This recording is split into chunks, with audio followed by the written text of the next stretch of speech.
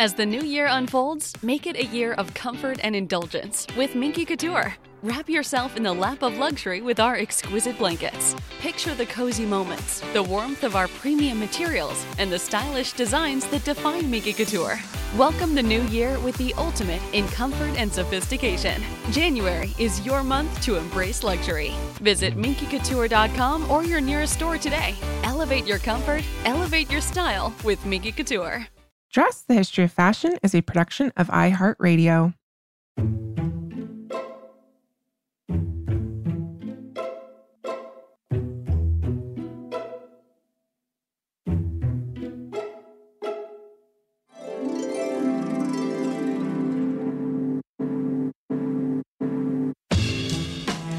With over 7 billion people in the world, we all have one thing in common. Every day, we all get dressed. Welcome to Dressed, the History of Fashion, a podcast where we explore the who, what, when of why we wear. We are fashion historians and your hosts, April Callahan and Cassidy Zachary. So this actually might not come as a surprise to you, April, or our listeners, but consumers have played no small part in shaping history. Yes. And guess what has been a central driving force of trade and consumerism for millennia? Clothing and textiles. And that is why we are so pleased to have today's guest, Dr. Beverly Lemire, on the show today. Dr. Lemire is professor and Henry Marshall Torrey Chair in the Department of History and Classics at the University of Alberta, where she offers classes on her area of expertise, which is fashion and material culture. I really wish I could go back to college and take these classes. Yeah, I'm just saying. But you did read her book, so there's that. Yes. And as will be evidenced by our talk today, Dr. Lemire specializes in the entangled relationship between material culture, race, and gender as they relate to British imperialism, trade, and the early modern era. And this is something that she has been writing about for years. Her first book, Fashion's Favorite, The Cotton Trade and the Consumer in Britain, was published in 1991 and was the first to consider the relationship between a single commodity and its consumers. And Cass, Dr. Lemire's work is incredibly important in more ways than one. She is actually a pioneer in the field of fashion studies. Yeah, and I don't know how much detail we've gone to on the show about this, but there was a time when fashion was basically a dirty word in academia. Still kind of is sometimes, just saying. It's true. It's always an uphill battle. So it was while a PhD student at Yale in the 1970s that the now renowned fashion historian and past dressed guest and museum director of the FIT Museum in New York, Dr. Valerie Steele, recognized the need to, quote, do real scholarly fashion history as cultural history. But her professors initially scoffed when she proposed studying the cultural history of corsets, which is an incredible book. And in her 1991 essay, The F Word, Steele wrote that the F word, which of course is fashion, still has the power to reduce many academics to embarrassed or indignant silence. But that would change in the ensuing decades thanks to many different scholars, but also especially those working in consumer history and material culture scholars like Lemire, our today's guest, who were incredibly instrumental in validating fashion as both an analytical lens and a subject. So something that's worthy of serious academic inquiry. And that started happening in the late 80s and 90s. And Dr. Lemire has dedicated her career to studying economic and consumer-related dress histories. What began as an interest in the British clothing trade, production, and dress practices has since developed into a focus on global fashion and bodies. While not specifically about fashion, her most recent book, Global Trade and the Transformation of Consumer Cultures, The Material World Remade, circa 1500 to 1820, well, it inevitably centers fashion and textiles as both being driving forces of the cosmopolitan materialism that Lemire really undertakes as her subject. And she demonstrates the profound influence different cultural aspects of dress have played in the rising international cosmopolitanism. So international trade transported new products and new people around the world, effectively transforming material cultures in ways which still resonate with us to this very day. Yeah, and Lemire's book is exceptional in that she really makes a point to focus on the burgeoning material culture that existed beyond those prominent city ports and, upper class households that we're so often used to hearing about. And she extended her study to cover the actions and the material cultures of everyday people who not only supported this growing global consumerism with their labor, but also actively participated in it. So she gives a voice to these individuals, communities, and entire cultures that have long been overlooked or been given short thrift by Eurocentric perspectives that have privileged the histories of white European and Americans. So Lemire really decenters the so-called West to tell a global history. And we are so pleased to welcome her to the show today. Dr. Lemire, a warm welcome. Beverly, thank you so much for joining me today on Dressed. It's just a great pleasure. Thank you for asking me. And of course, we are here today to discuss your wonderful book, Global Trade and the Transformation of Consumer Cultures, The Material World Remade, circa 1500 to 1820. But before we dive into this fascinating topic, there's tons of fascinating topics related to this book. I would actually love to hear a little bit about your career path and how you came to writing about dress and fashion and also about global consumer history. Yeah, that's a sort of two-step answer that I'll give you. So I guess I should confess that my academic trajectory was rather unorthodox. I did 1 year of university and then I quit. My dad was so upset. And I was out for a number of years. And then I went back to university. By that time, I had a 3-year-old daughter and I was married and I'd experienced different things. And so I think that I'm sure that life experience led me to have different questions. I loved history. I loved seeing the connection between the now and the then. But I was also, from my late, undergraduate days, I was really interested in fashion as I understood fashion as a social, cultural, economic force. And I was pretty sure that it might be the case that in the historical period as well, ordinary people played a role. And so I had questions about various things. The first questions I had were to do with the Indian cotton trade between India from about 1600 or so to England, and the fashion changes that took place and the political ramifications leading to the Industrial Revolution. So I was lucky in that every question that I had, inevitably, when I answered it to my satisfaction, led to more questions. Fashion was always at the core. In my first project that resulted in my first book, I was confident that I could challenge the assumptions of that time, which is that only people with a considerable amount of wealth in the middle classes could participate in markets, could shape fashions, could interpret fashions, if you like. So I looked around to try to see how ordinary people reflected their interest in fashion. For example, there's very unreliable statistics from that time period. So I looked in criminal records to see what was being stolen from who, and to see what I could tell about changes in what ordinary people owned. And that led me to thinking about ways in which the secondhand trade figured as a really, really important indicator of the sort of depth of fashion, if you like. So much of fashion history up to that point had really been looking at higher end products, the consumption patterns of the upper, middle, and upper class wealthy elite. And so you're really kind of challenging that narrative. And you do that in Global Trade and the Transformation of Consumer Culture as well. You're decentering that narrative. We have to acknowledge that the vast majority of people are not, dukes, duchesses, or even very wealthy merchants. So how did their material lives manifest themselves, including in dress? So I can remember reading, it was his autobiography. He was a radical politician in the early 19th century, but when he started out in life, he was an apprentice for a breeches maker. And later on in life, he gave an account of his early life.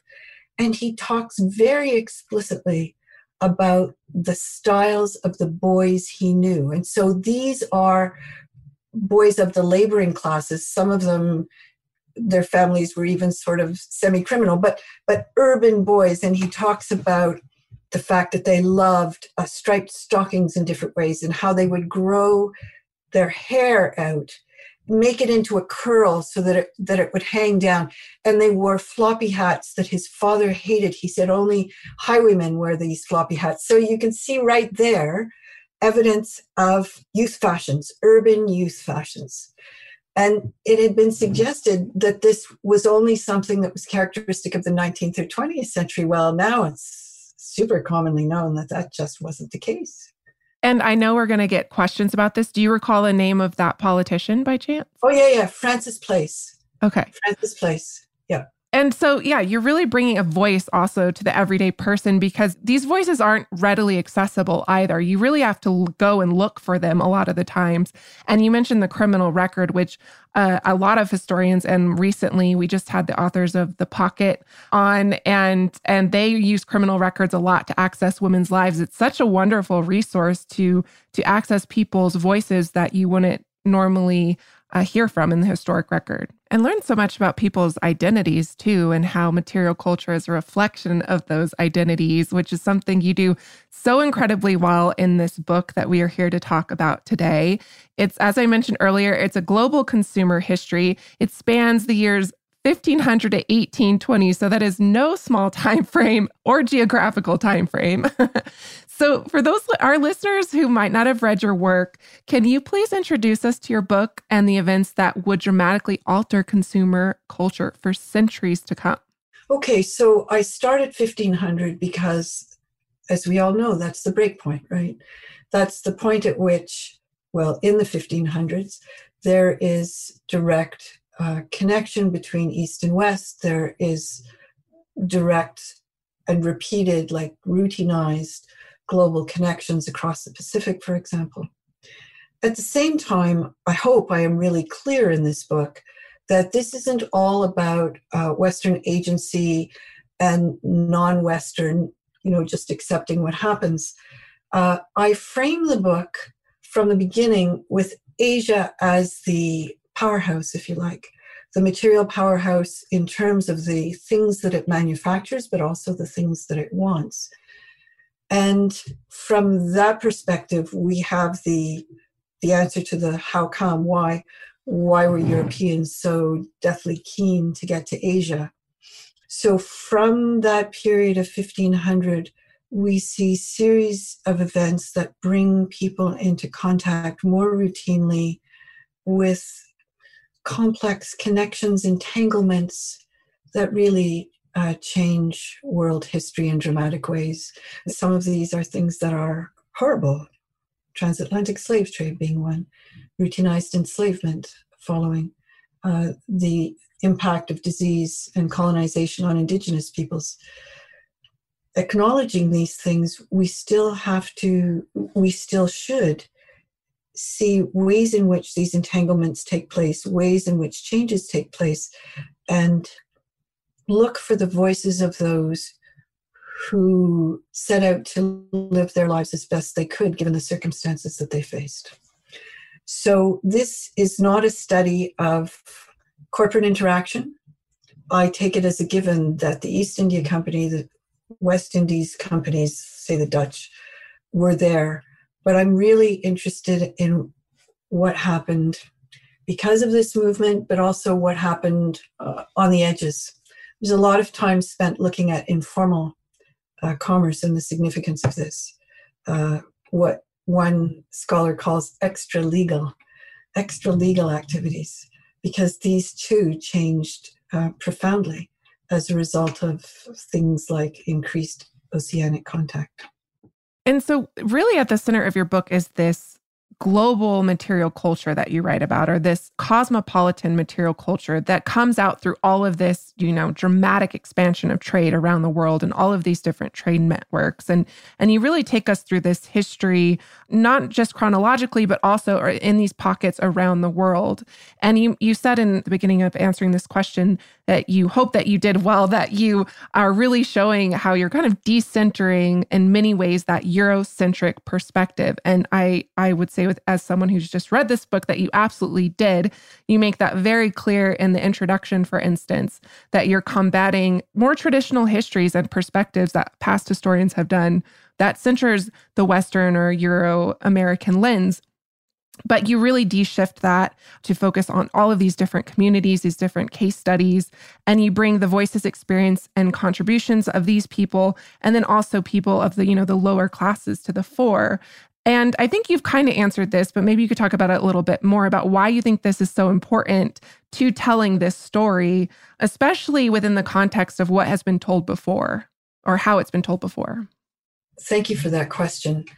I think it's critically important to get a sense of the decentering imperative.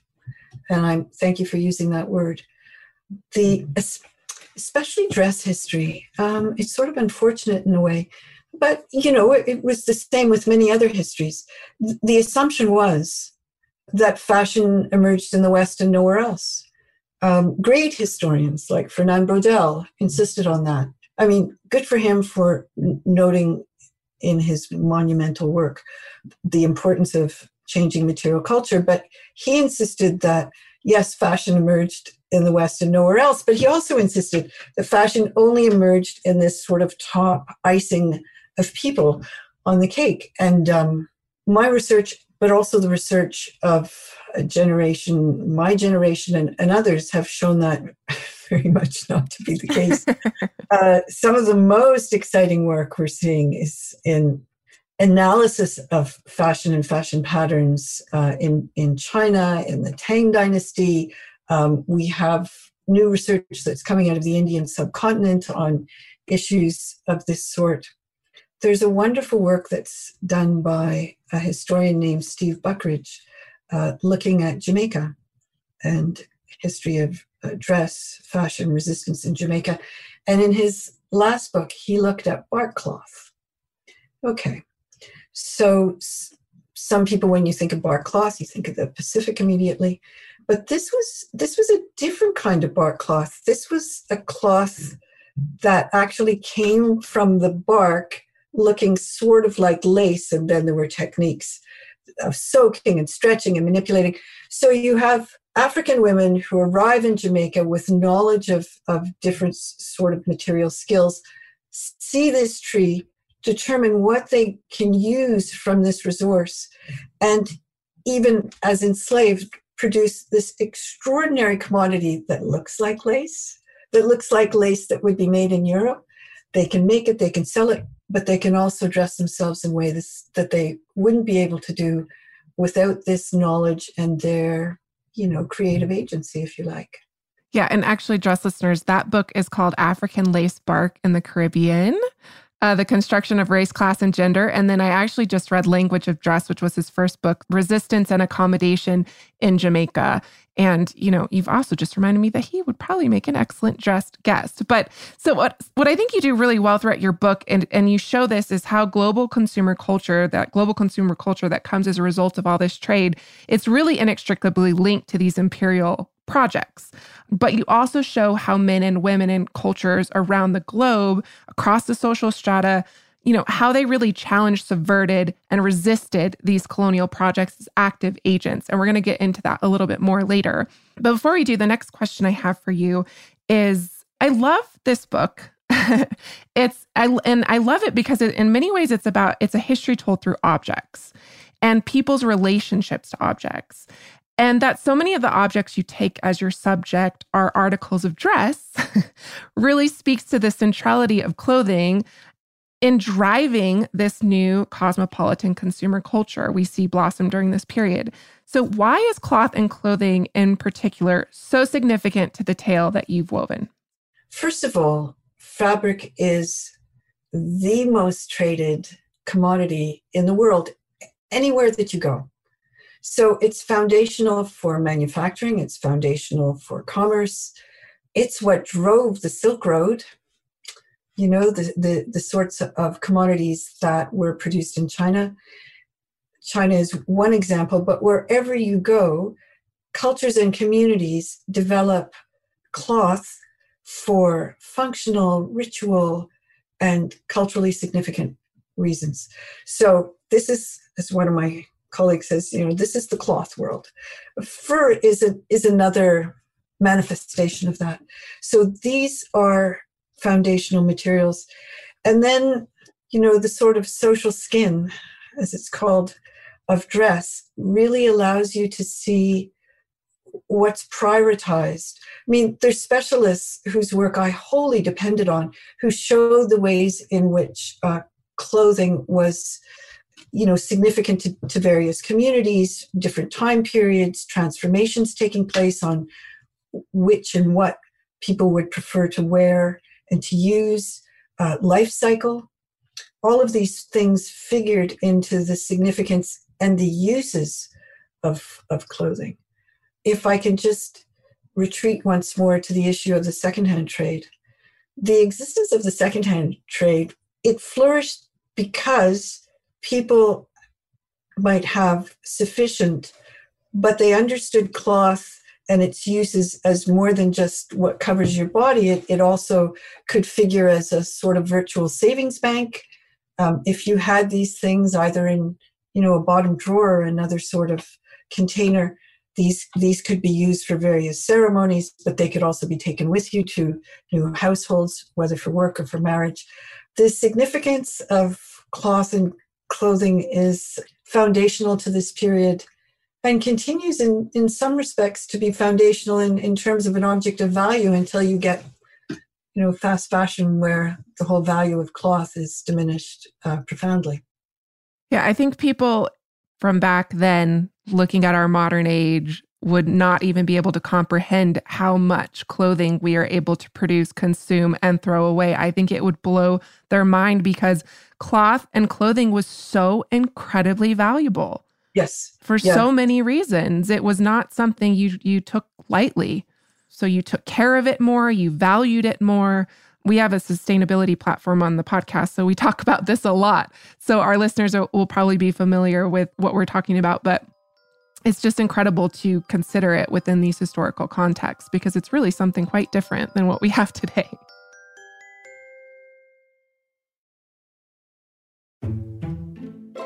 I'd like if we could get into specifics with a couple different objects. Sure. So to put it simply, as you did in your book, cloth enabled trade, among many things, as we've just discussed. So you write that the beaver hat in particular was, quote, emblematic of new luxury commodities in the Atlantic world, a token of colonial interactions on a global stage. Can you tell us a little bit more about that?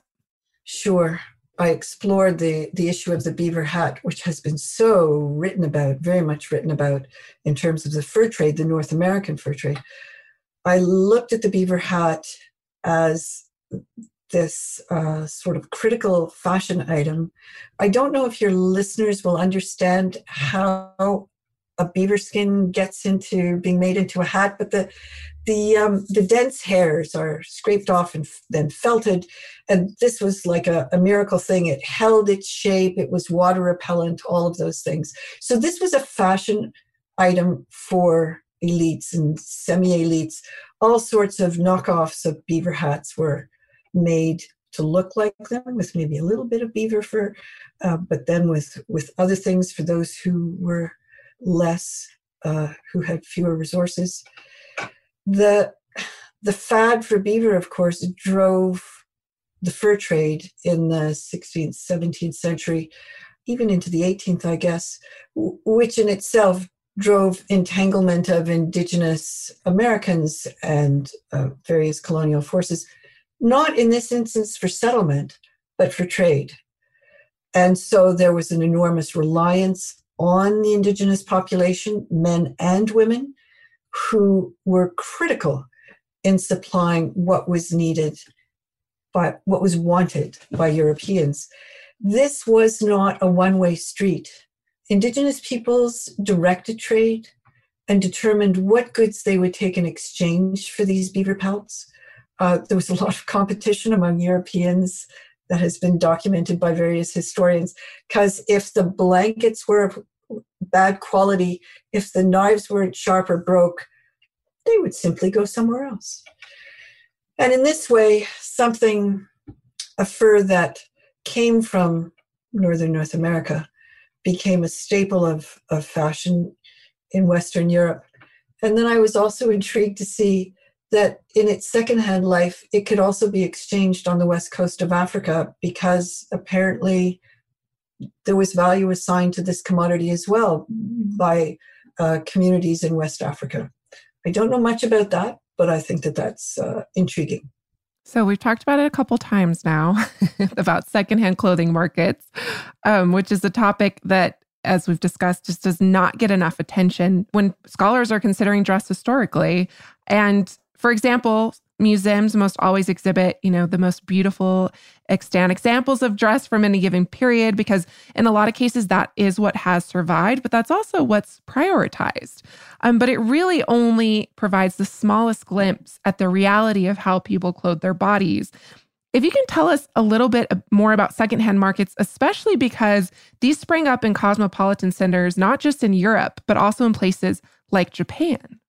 Japan, China, the Middle East, wherever there was intense urbanization and a fully developed textile trades. So secondhand markets, I first came across the beginning of my understanding of the importance of secondhand markets in my very first project, when I was trying to see how ordinary people might possibly be able to participate in a consumer market. And the answer is with the secondhand clothing trade. So first of all, secondhand clothes have use value, pretty or not, repaired or not, but they also are a store of value, I think I mentioned before, as if they were a savings bank. So the secondhand clothing trade was intense. It's like a spider web through the whole of society. Wealthy people use the secondhand trade to get rid of things, but also acquire especially nice things. Ordinary people from the middling all the way down use the secondhand trade as well. It is a trade that is dominated numerically by women. It depends on the textile knowledge that women have. Women routinely, and you can see that in the 19th century in urban areas, women pawned and knew how to pawn clothes because they knew what the value of the clothes were. So pawn shops is one part of the secondhand clothes trade, but also big secondhand markets where people who needed, for example, so you are going to try and get a job as a domestic servant, but you don't have any respectable clothes. You need to find something, or you need to find something. There's lots of examples of this for the 19th century. You need to find something where you could work as a clerk. You go to the secondhand market, you find it, you hope maybe somebody can adjust it for you, but it's absolutely critical for your self-presentation. In bulk, and believe me, there's secondhand sales of clothes in bulk. In bulk, the secondhand trade was also, a large international commerce. You can think of ordinary women in laboring neighborhoods collecting and selling secondhand clothes on the street or in their front room. That's sort of like capillaries, and then that would move into marketplaces. And then from these marketplaces, there would be international merchants who would also deal in secondhand trade and secondhand clothing. And these would go literally all over the world, where they could be adjusted, cut down. Just think of a chop shop for cars. It's the same sort of thing. And I should say legal and illegal, because clothing was the commonest thing that was stolen, because you could turn it into money or something else, just like that. And you have a whole section in your book on smuggling. That's a whole other thing. Yes. Smuggling, kind of the criminal elements or extra legal elements, as you call them, of the clothing trade, which is also incredibly fascinating. I think it's not all about clothing, but there is a significant portion, I think, where you do talk about that. Sometimes you're working away in the archives and you find something and you get this little tingle in your stomach. So one of my favorite instances of that is when I was reading letters that were sent to the Customs House in London. So this is the network of people who are trying to enforce borders, basically, and laws on import-export. Anyway, so they're talking about someone they call a pirate. And this is off the islands in the farthest north of Scotland. And this officer talks about going out to this pirate, he's a smuggler, in his rowboat, and the pirate going in a boat, and they meet between their two ships. And the pirate offers him a keg of brandy, and he refuses it. And then the next thing he offers him is an embroidered Chinese robe. And this is the 1720s, 1730s. When I read that, an embroidered Chinese robe, okay. It challenges how we think of metropole and periphery when we think about these networks. It challenges the way in which we understand people's material lives. Exactly. And such an incredible, like you said, thing to come across in the archive, but just also to imagine these material lives and lives lived through material objects. It's such an incredible thing. Cass, as you know, we are going to be expanding our fashion history travel offerings this year. Mm-hmm. So you better bet that I'm going to be brushing up on my language skills with Rosetta Stone. With more than 25 languages offered, including Spanish, French, Italian, German, Korean, Chinese, Japanese, Dutch, Arabic, Polish, and so many more, that world out there is practically at the tip of your tongue. And that's right, Dress listeners. For more than 30 years, Rosetta Stone has been the expert in language learning. There are no English translations, so you really learn to speak, listen, and think in that language, which is incredible. You learn by immersion, and their programs are available to use on your desktop or as an app. And let's not forget that there is an amazing built-in true accent feature that gives you feedback on your pronunciation, so you learn the proper accent from the very start. For a limited time, Dress listeners, you can get Rosetta Stone's lifetime membership for 50% off by visiting rosettastone.com/today. That's 50% off unlimited access to 25 language courses for the rest of your life. Redeem your 50% off at rosettastone.com/today. Dress listeners, we often refer to ourselves on the show as dress detectives, but what if we told you that you could travel back in time and solve your own fashionable mysteries? Because you can, by joining us in playing June's Journey. And April, I can't tell you how much fun I've had playing June's Journey. It's this hidden object mystery game with a captivating detective story. It takes you back to the glamour and intrigue of the 1920s with this diverse cast of characters. And basically, each new scene takes you further into the story of a thrilling murder mystery that sets the main protagonist, June Parker, on a quest to solve the murder of her sister and uncover her family's many secrets. You will sleuth with June in the antique parlors of New York, the chic sidewalks of Paris, and you can even build your own luxury island estate where you get to decorate and plant decadent gardens. And there's also a chat and challenge feature where you can play alongside friends. So join us, Dress listeners, in putting on your detective hats and escape to a bygone age of mystery, danger, and romance. Discover your inner detective when you download June's Journey for free today on iOS and Android. I should say that not everyone who participated in consumer culture did it of their own free will. Can you introduce us to a few examples of what you call the involuntary consumer and how their plight is directly connected to the rise of the ready-to-wear industry? Because this is really fascinating. Okay, so involuntary consumers are those who need certain goods, but they don't get to choose. So typically, these people are the subjects of institutions of various sorts, and among the largest institutions at this time are military. So in the Navy and in the Army, and enslaved people, the majority of whom were from Africa. They didn't get to choose, but the institutional needs to maintain this population is what drove involuntary consumption, whether it's textiles from Central Europe going over to be made into clothes in the plantation regions, or whether it's the shipping of bales and bales of, well, they call them slop clothes, ready-made clothes for the British Navy. I mean, literally tons and tons and tons, shirts, trousers, jackets. These were all required in order to keep the men alive and in fighting form in often very hostile environments. So who makes these? These are made by women. Women sometimes children to a little extent. They're made in sort of hidden work areas. So if you think about the rise of the Royal Navy or the rise of other navies and great commercial shipping fleets, you think of dockyards and you think of all the work that goes on in dockyards, the making of the ships, the supplying them, the sales, that sort of thing. But you also needed to dress these populations.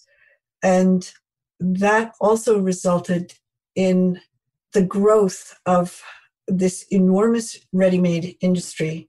I thought that maybe it was from the mid-17th century. I think it predates that. But there hasn't been enough study really to nail it down. But if you have this population that is so deeply dependent on being dressed, you need to order it. The thing about this manufacturing is that it's paid for.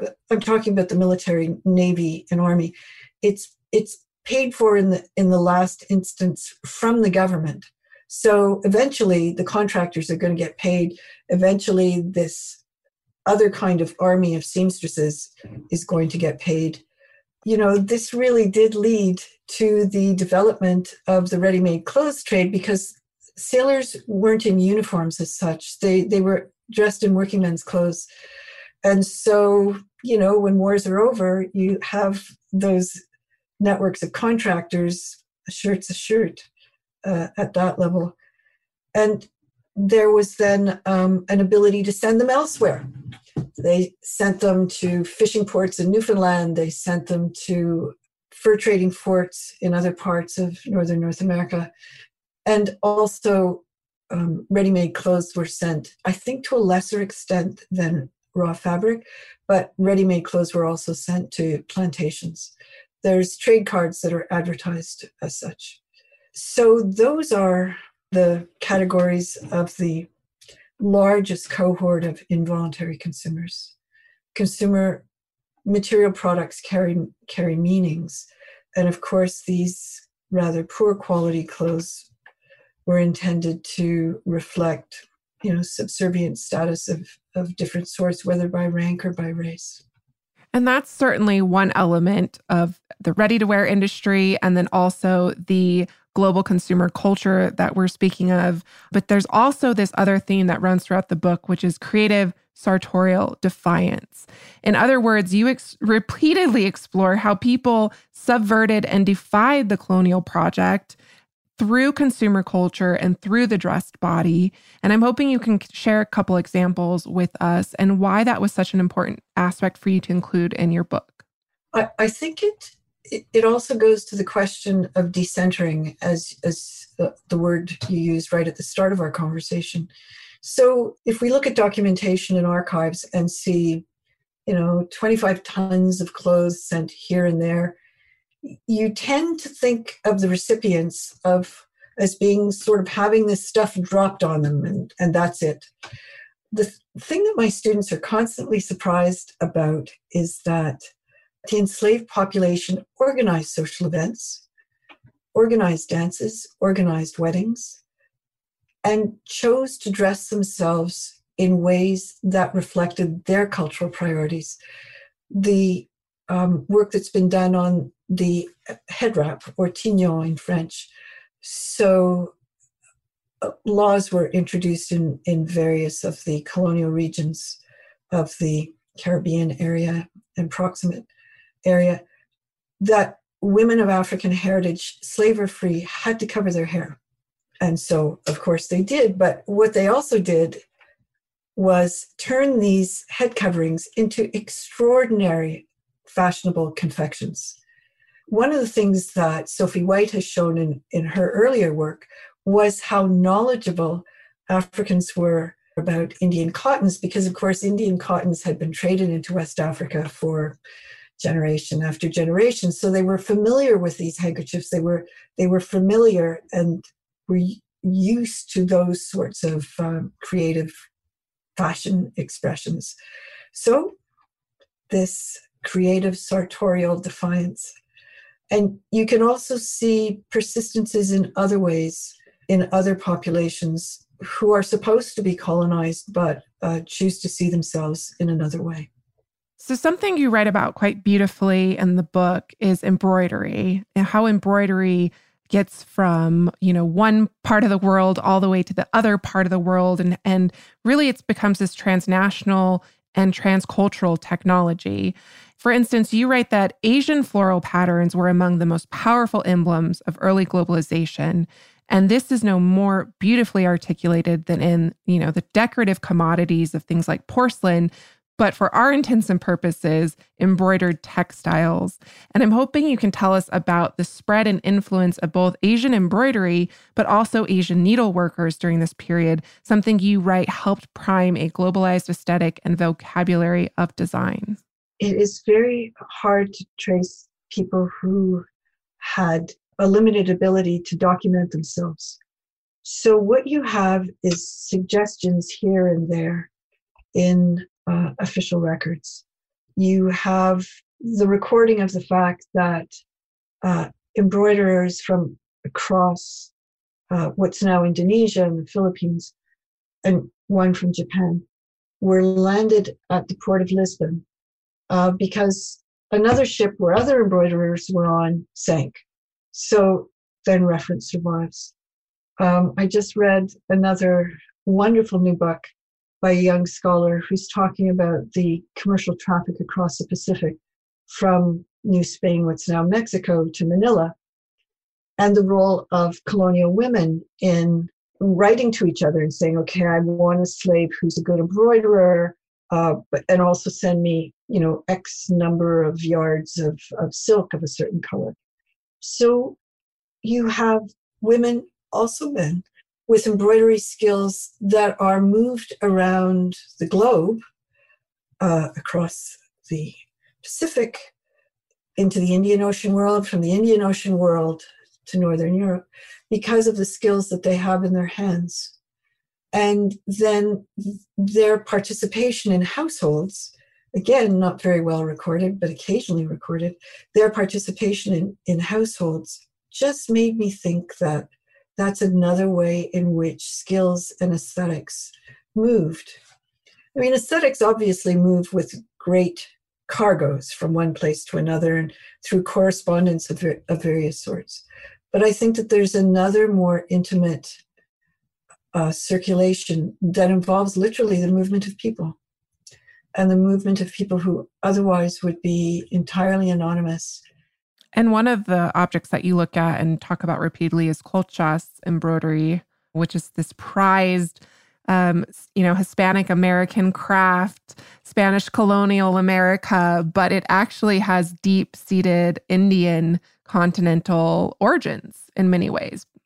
It's that entanglement. It's absolutely that entanglement. And if you Google colchas, New Mexico, whole websites come up, because there's enormous family pride and regional pride and cultural pride in these gorgeously designed things. But yet, if you go to a region of Portugal, you will also see histories of colchas specific to various regions where a population of women embroiderers, maybe with some Asian embroiderers among them, also developed a very distinctive cultural form, again, inspired by the Asian originals, which were themselves, amalgams. It's all connected. Yeah. Well, Beverly, thank you so much for being here today. You're very welcome. I'm just going to go out on a limb here, Cass, and guess that you two only touched on a small portion of the subjects which are covered in Dr. Lemire's book. Yes, you would be correct. I mean, in a book spanning 3 centuries, we obviously could only touch on a small portion of the stories featured in Lemire's book. So I highly recommend that our listeners check it out. I will say that it's definitely an academic book. I will tell you that, but it is incredibly fascinating nonetheless. There's so many fascinating subjects that she covers and digs into. As is also her work in the secondhand clothing trade, which came up repeatedly in your conversation. And if you want to learn more about that, you can also check out Dr. Lemire's 1997 book, Dress, Culture, and Commerce, The English Clothing Trade Before the Factory, 1660 to 1800. It is out of print, which usually means it's a bit expensive. But as we always like to remind our listeners, you can always interlibrary loan books to your own local library. I do this all the time. Yeah, me too. It's such a great resource that so many of us don't realize we can use. Well, that does it for us today, dress listeners. May you consider the value of the material culture residing in your closet next time you get dressed. Dress listeners, as of now, we are moving forward cautiously but optimistically with the Dressed August trip to Paris. So if you'd like to join us and learn more, head over to likemindstravel.com for more info. We love hearing from you. So if you would like to write to us, you can do so at dressed@iheartmedia.com. And as you all probably already know, we do post images on Instagram each week to accompany our episodes. And you can find us on Instagram at dressed_podcast. As always, special thanks to our producers, Casey Pegram, Holly Fry, and everyone else at iHeartRadio who makes the show possible each and every week. More Dressed coming your way on Thursday.